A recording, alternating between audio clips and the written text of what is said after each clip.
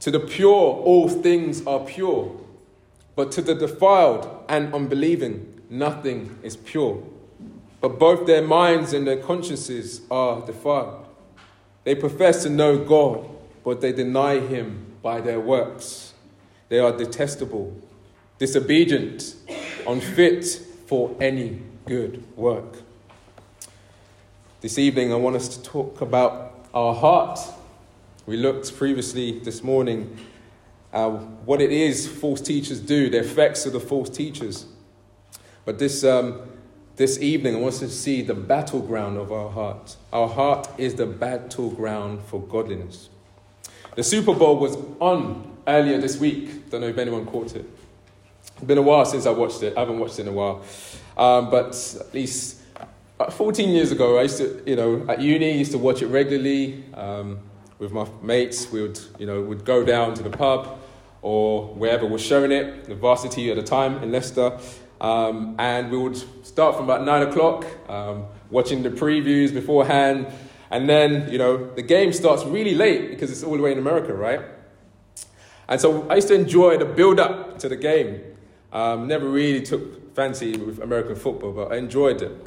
If you've watched American football, you'll notice that there's a time when they gather together, when they huddle, right?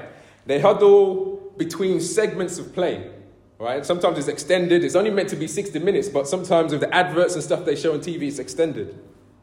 The players use this time to gather together in a tight circle, and they share sensitive information. They strategize. How are we going to play the next round? How are we going to play next, right? Their plan is to advance, to gain advantage over the opponent. Now, there's hundreds of people, thousands, watching them. They're watching this game. So you can imagine for a second about 70,000 people watching these guys on the pitch. In between play, they huddle. Wouldn't it be absurd if all they did was just huddle? They just stayed within that huddle. It would look very strange. What fans really want to see is the impact of what's being said. They want to see the effects of that, the play that comes after the huddle. I wonder, in the same way, how is our gathering on a Sunday having an impact on your families, on your work? How is your private devotion and study? How is your fellowship with other believers and your relationship with them? How is that building up the church? Those times, the world is looking for the impact. The church is looking for men, women, young and old, who stand for righteousness. The impact of our gathering, the impact of our devotion to God means something. A godly life must flow forth. The world is looking to the impact of our church huddles, our private devotions, how we sharpen one another. What impact is your growth in knowing Jesus having on living for Jesus in your home, in the church, and the world at large? Are you growing in godliness? This morning we looked at how the false teachers were characterized by straying from doctrine, resulted in this constraint of believers' growth in sound doctrine.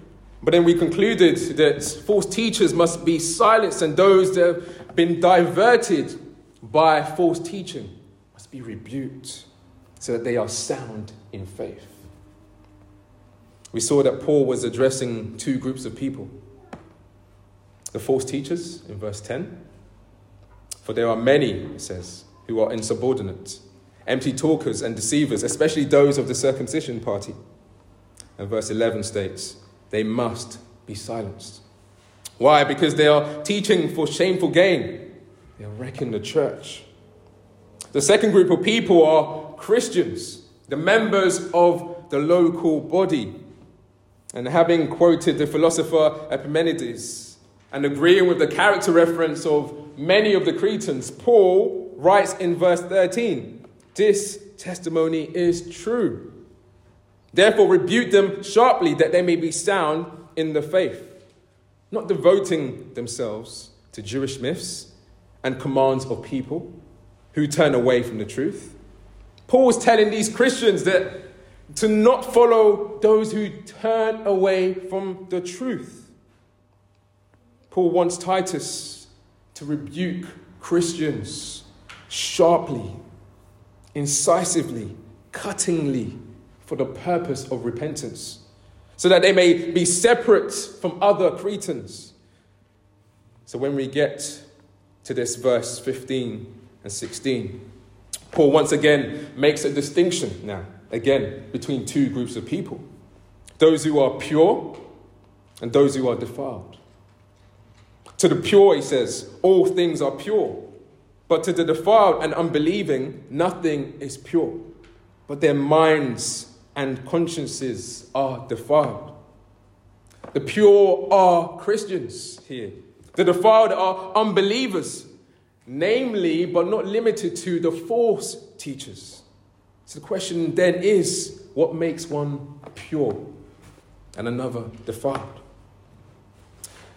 I'm going to do something different. Let's deal first with the latter group, the defiled and unbelieving. What is the deciding factor here? This scripture is telling us the heart is the deciding factor. The human heart in its fallen condition is evil and deceitful. Jeremiah 17:9 says, "The heart is deceitful above all things and desperately sick. Who can understand it?" At the deepest level of man, our mind, our emotions, our desires are infected with sin. Jesus said in Mark 7:21-23, "For from within, out of the heart of man, come evil thoughts, sexual immorality, theft, murder, adultery, coveting, wickedness, deceit, sensuality, envy, slander, pride, foolishness." All these things, all these evil things come from within and defile a person. That's the state of man. That's ground zero. That's how we're all born into this world. We are in desperate need of a new spiritual heart. So David writes in Psalm 51:10, "Create in me a new heart, O God, and renew a right spirit within me." Jesus says in John 3:7, "You must be born again." You must have a new heart. You must be born again. The Lord declares in Ezekiel 36:26-27, "And I will give you a new heart, and a new spirit I will put within you. And I will remove the heart of stone from your flesh and give you a heart of flesh." I will remove the heart of stone and give you a heart of flesh. That means he will soften our heart, a new heart that's not hardened.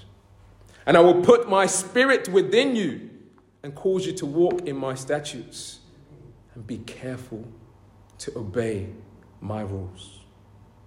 Godly living.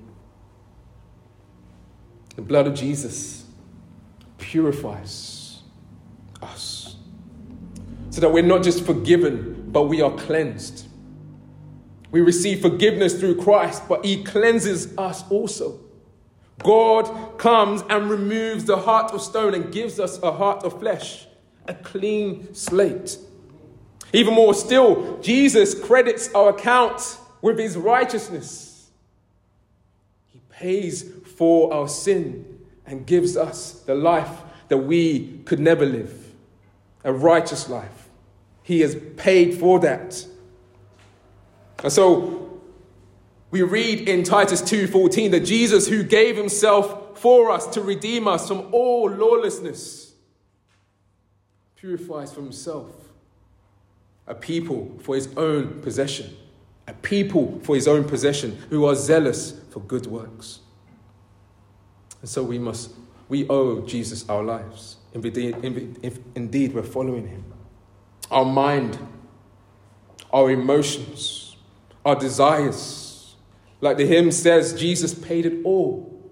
All to him I owe. Sin has left as crimson stain, but Jesus washed it white as snow. That's what Jesus does for us. Our state is that we're sinners, that we need a new heart.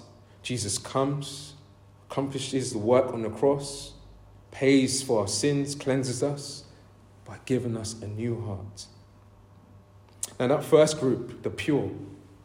To the pure, all things are pure. Is he saying that for those who are in Christ, those who are Christians, everything becomes pure because you're in Christ? Is that what he's saying? This is not an excuse for Christians to succumb to sin in the name that I am already pure in Christ. That's not what he means. But rather what Paul is addressing here specifically is the Jewish myths and human laws that had swayed some of these Christians.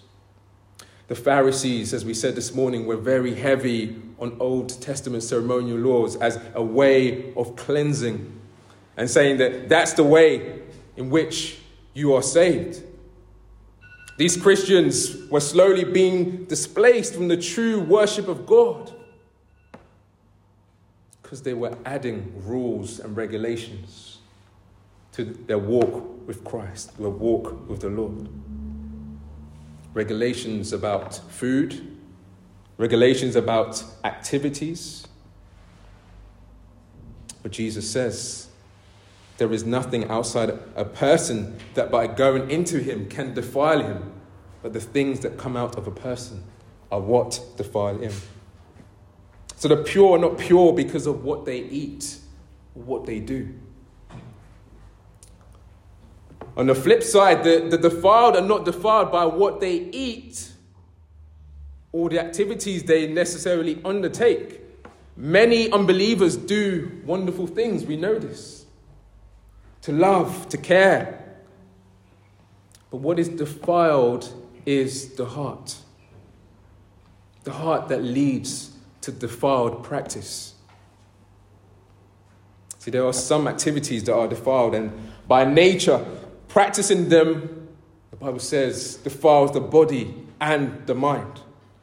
And when a person's mind is pure, however, things of food and drink, what Paul is saying here, they become pure to them. It's not a case of like what comes out, what comes into the body that defiles.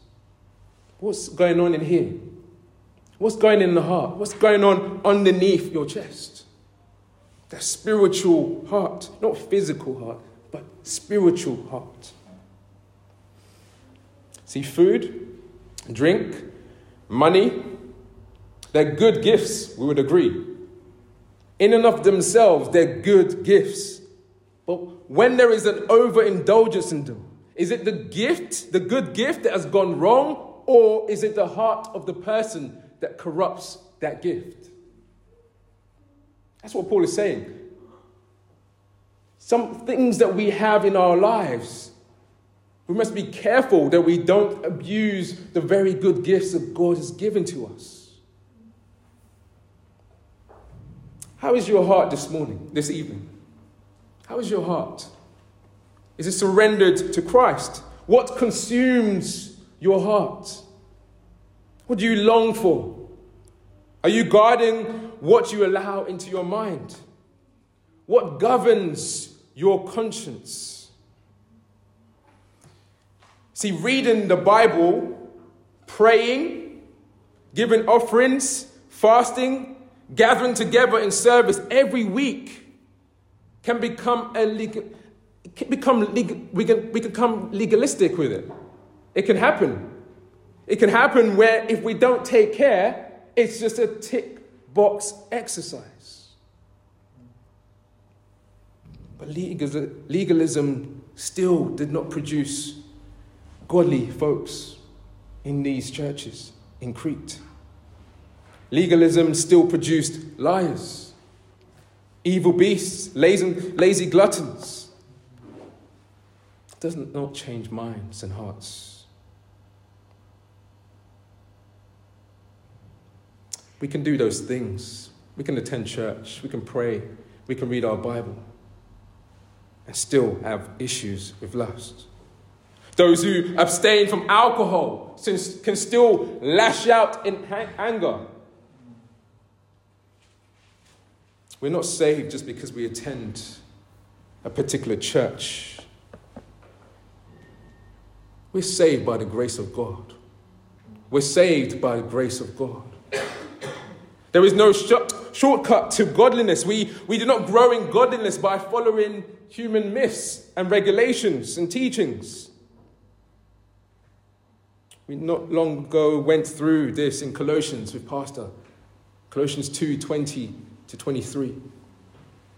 If with Christ you died to the elemental spirit of the world, why, as if you were still alive in the world, do you submit to regulations?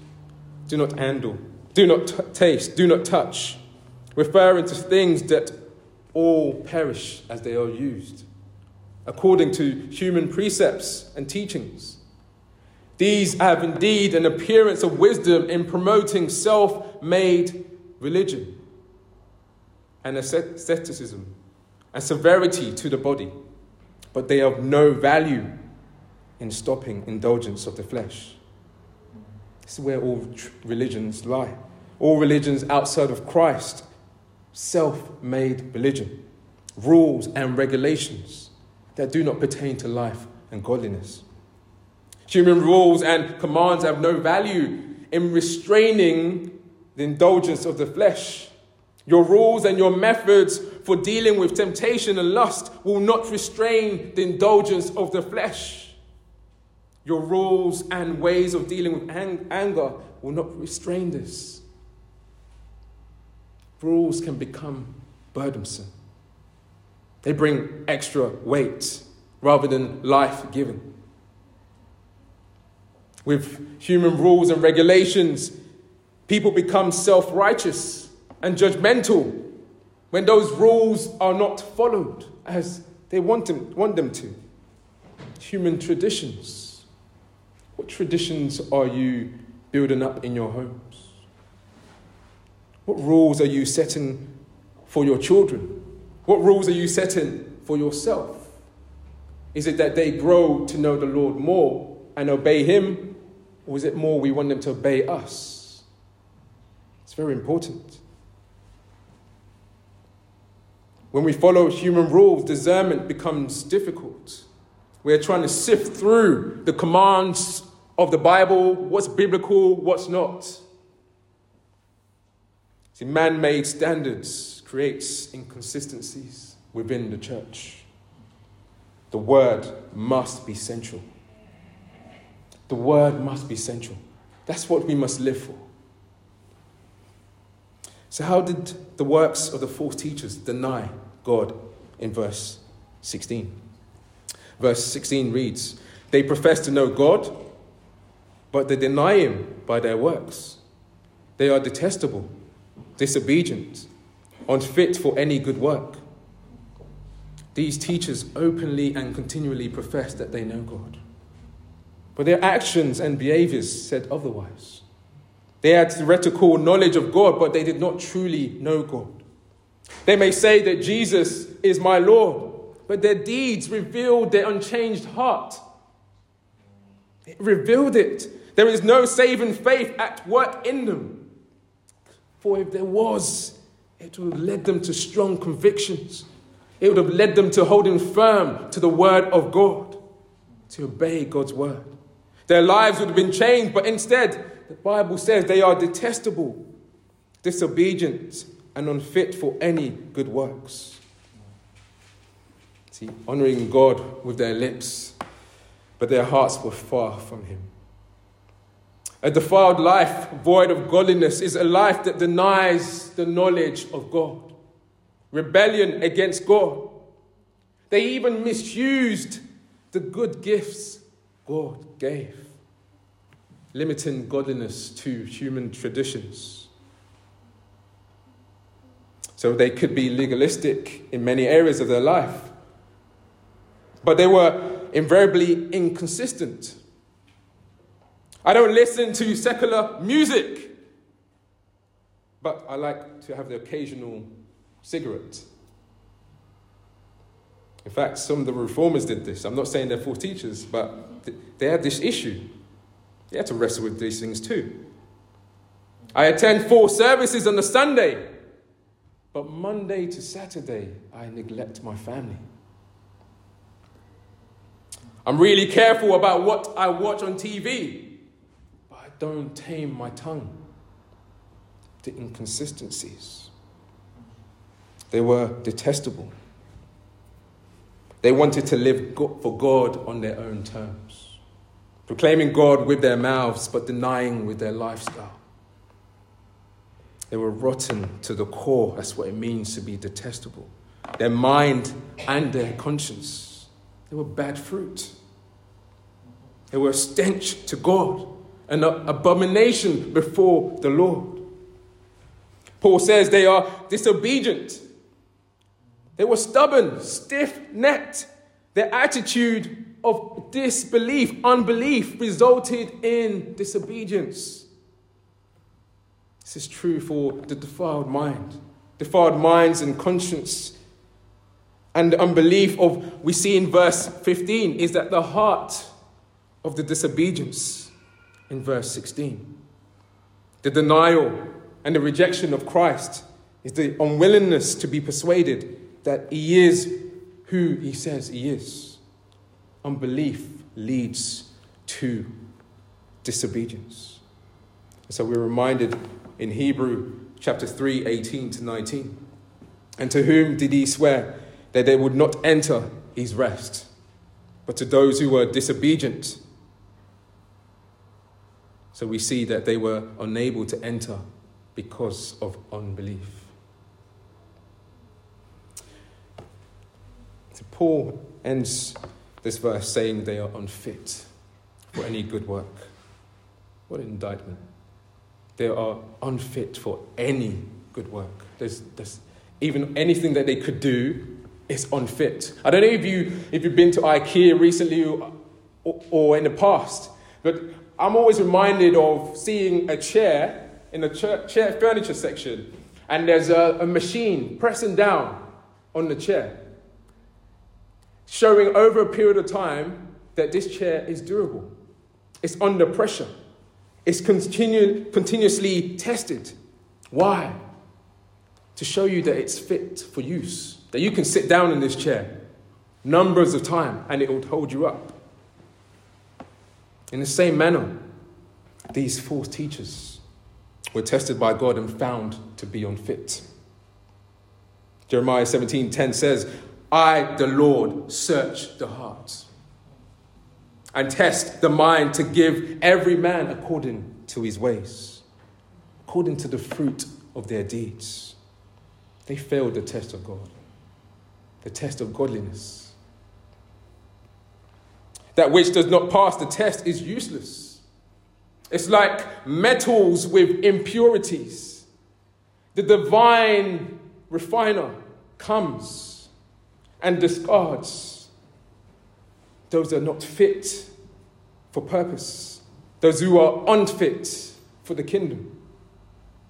Those who reject God become rejected. So nothing good results from their deeds because they remain in unbelief. This passage is teaching us how the ungodly live. Hearts that are defiled in mind and conscience will lead to the denial of the knowledge of the truth and disobedience to him. So we can compare verse 1, where with the ungodly, their knowledge of the truth accords with godliness. Those who are pure, those who have new hearts, live to be godly people. And we compare that with verse 16, these false teachers. Those who live in unbelief, where the ungodly deny him, they are incapable of godly works. See, a life of godliness authenticates a heart sound in the faith. What are we to take stock of in this passage this evening? What do we learn from what Paul is saying about the pure, the undefiled? Well, as Christians, we talk about holiness a lot. We know the scripture, be holy, for I am holy. But we're reminded in 1 Peter that it's not just about the holiness. There's godliness involved also. And so can we define godliness when others ask what it is? Do we know what godliness is? Peter says in 2 Peter 3, verse 11, since all of these things are thus to be dissolved. What he was saying there is heaven, earth, the things you're chasing, these things will dissolve. There'll be a new creation. There'll be a new heaven, a new earth, because we've received new hearts. But these things here on earth are dissolving. What sort of people ought you to be in lives of holiness and godliness? We must take time to be holy and godly. For all in Christ, growth in godliness starts with pursuing God. See, feeding your mind with the word of God and seeing all things point to Christ, living for Christ, looking forward to his second coming will purify your mind. It sets your things on things that are above, not things that are here. We Christians have been perfected for all time by Jesus' sacrifice, but we need continuous sanctification and renewal of the mind by the washing through the word of God. Are you growing, as we said this morning, in delighting in God's word? If it's just an exercise to tick off, let's guard against legalism. Godliness is not that I must do, but knowing why. Why are you reading your word? Why are you coming to church? Why do you come with your parents? Why are you here this evening? It's knowing the why. So you grow in knowing because you know that God has loved you before time. He's loved you with an everlasting love. He has called you in times through the gospel. He's wooed your heart and drawn you from the world, giving you a new heart. Those are the why. So you trust in him because he does not lie. He that is, as promised, is faithful. He will surely bring it to completion. His character is trustworthy. He's dependable. His word is sound. You can test God's word and see that it's sound. His command is righteous. So you read his word because he is more than food and drink. He is more than those activities. He is more than life to you. So why would you not take this in, the word of God, and delight in it? Why do we refrain from it? Why do we struggle? Is godliness just our actions? Is it the things that we do alone? No. It's clear. It's clear that it's the heart behind what we're doing, the reason why we do what we do. That's important. So we think of Enoch in Genesis. The Bible describes him in Genesis chapter 5, 21 to 24 as someone who walked with God. He walked with God. He dwelt in God's presence, enjoyed and delighted in God. But by the time we get to the New Testament in the Hall of Faith, as we call it, in Hebrews 11:5, the Bible says and describes him slightly different. Enoch pleased God. We walk with God and please God by what we do. We don't work to please God. We walk with him. We get to know him. We delight in him. And from that, a life of godliness and good works will flow. Enoch walked with God, and his actions pleased God. He enjoyed his relationship with God, and it therefore pleased him. Can we say that about our relationship with God? Or as church life becomes so busy that we have a relationship with church rather than relationship with God? Is it the relationship with the meetings or the relationship with God? What comes first? What influences the other? Our relationship, our love, our desire for God influences what we do, why we meet, why we gather, how we live in our families. It speaks of a devotion to God, to be devoted to God. It is more than our warm emotional feelings about God. It's not just that. It's not that I have read my Bible and prayed today. How vitally and important that is. It's not just professing to know God. Devotion to God is a heart's attitude, your disposition to the Lord. We must not presume that we can make others godly by regulating their lives with direct or indirect rules. The Bible is saying that further, the faith of God's elect by presenting the truth, presenting the gospel, presenting God to others. So as you grow in knowing him, grow in obedience to him. As you grow in obedience, you'll be willing to share your faith. You'll be willing to share the truth with others. That's what leads to godliness in the church, in our families, in our surroundings with our children. Let's take care of mixing traditions of man and mixing it with the inspired word of God. There are many things that are direct commands in the Bible. Love your neighbor as you love yourself. Love the Lord with all your heart, with all your mind, with all your soul, with all your strength. Stay away from sin. Train yourself unto godliness, the Bible says. But there are other things are wisdom calls. Those wisdom calls we must submit to God's word. So if a person loves watching TV, is it that the TV is bad, or is it the heart of the person that can corrupt what they're watching or what they choose to watch? Is TV bad, or is it that we love the TV more than we want to read the word of God? We place higher value in that, in passing away time. If someone loves playing games, is it the games that are impure, or is it the heart? Because God gives gifts, and there are things that are creative in this world that God has given, but it's the heart that corrupts those gifts. Reading other books, sometimes including Christian books, do we love them more than reading God's word? Or are they drawing us to reading God's word even more and delighting in those things? Do we love simply attending church for the gathering, for the social aspect? Or do we enjoy knowing God, singing and praising and acknowledging and ascribing greatness to the living God? It's not that the TV and the video games and the reading the books and attending church are bad, but the major factor is the attitude. The heart is key. The heart is key.